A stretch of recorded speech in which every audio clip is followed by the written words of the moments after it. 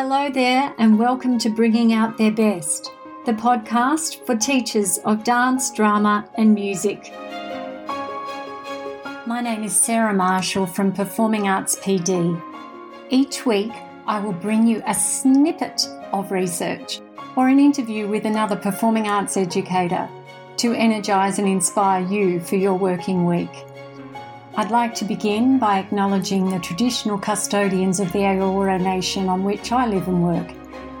I pay my respects to Aboriginal and Torres Strait Islander elders past and present. So on with today's topic, adopting an onstage persona.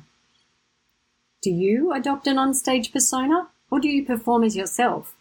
It's an interesting question. It may depend on your level of self-efficacy, how introverted or extroverted you are, or perhaps you just want to keep a piece of yourself private, away from the public eye. To the best of my knowledge, no one has investigated the reasons behind this choice, but what is well known is that many performing artists adopt an onstage persona to enhance their performance confidence and bravery.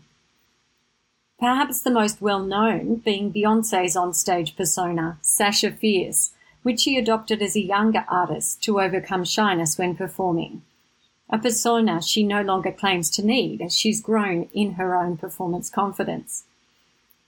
One of the ways professional performing artists and elite athletes maintain strong performances is by consistently using a pattern of thoughts and behaviours prior to a performance that assist them to get in their performance mindset, be that an onstage persona or a peak performance version of themselves.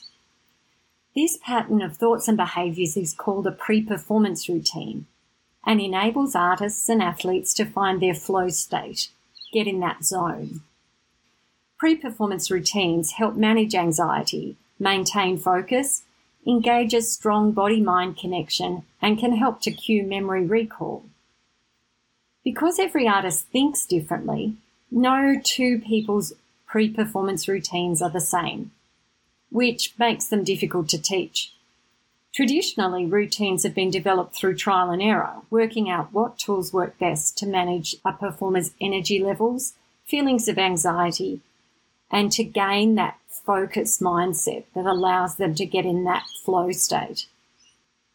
However, these days in sport, they are taught by sports psychologists and coaches. Some pre-performance routines take as little as 10 minutes, and others have a 2-day routine, but for most, routines appear to take about 2 hours. So, what is a pre-performance routine and how do I teach one? Pre-performance routines are made up of different types of behaviours. There's cognitive tools, which are thought patterns that facilitate that change in mindset. For example, thought stopping, so that when a negative thought crosses your consciousness, you put up that mental stop sign and replace it with a positive thought that facilitates strong performance. E.g., I hope I don't trip over in these shoes. Stop. I've practiced in these shoes and I know how to walk. Other people use images or trigger words or music to create a mood that mentally prepares them for their performance zone. Some can be calming, such as images of the ocean or a walk in the forest. But for others, the triggers are emotively charged and serve to pump the artist up, such as music with a strong rhythmic drive. Positive self-talk, having a loop of thoughts that encourage you to perform your best, is the most common tool used. These thoughts are typically unique and reflective of the performer's personality, so they can vary enormously. However, what is key is that they need to be written down or well memorised. Otherwise, the artist won't remember them when the stress hormones kick in. Aside from these cognitive tools, there are behavioural tools, which are physical actions performers use to warm up their bodies, engage that mind-body connection, and help manage their stress hormone levels. Almost everyone uses some kind of physical warm-up prior to performance, but there are a range within this. Some people prefer to use Tai Chi, yoga, Alexander technique, while others use exercise and more physical activities to help lower their excess adrenaline and calm themselves down. Some performers require time alone, while others need energy of others around them. Take a second to think about this. Which one are you? Do you get in your performance mindset best when you're surrounded by others backstage, or do you require time alone? Distraction is a well-used tool as a means of stopping overthinking or becoming too anxious before a performance.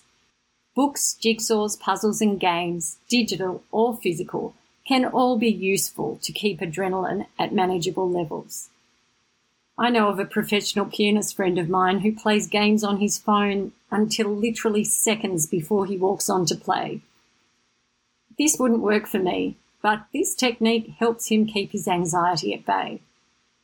Superstitious rituals are also rife amongst performers. Many are nonsensical to others, but for the artist, they create a sense of control and can cue an optimal performance mindset.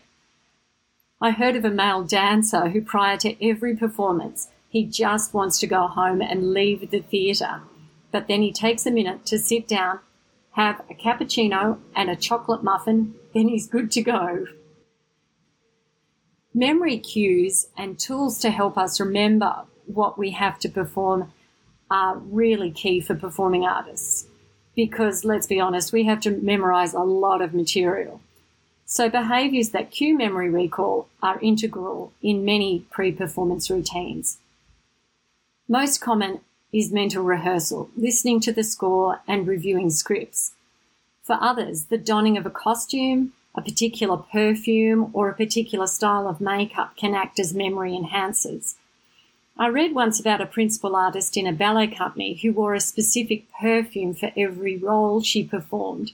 So even years later, when reviving a role, she would wear that role's specific scent and it would cue her memories of previous performances as that character.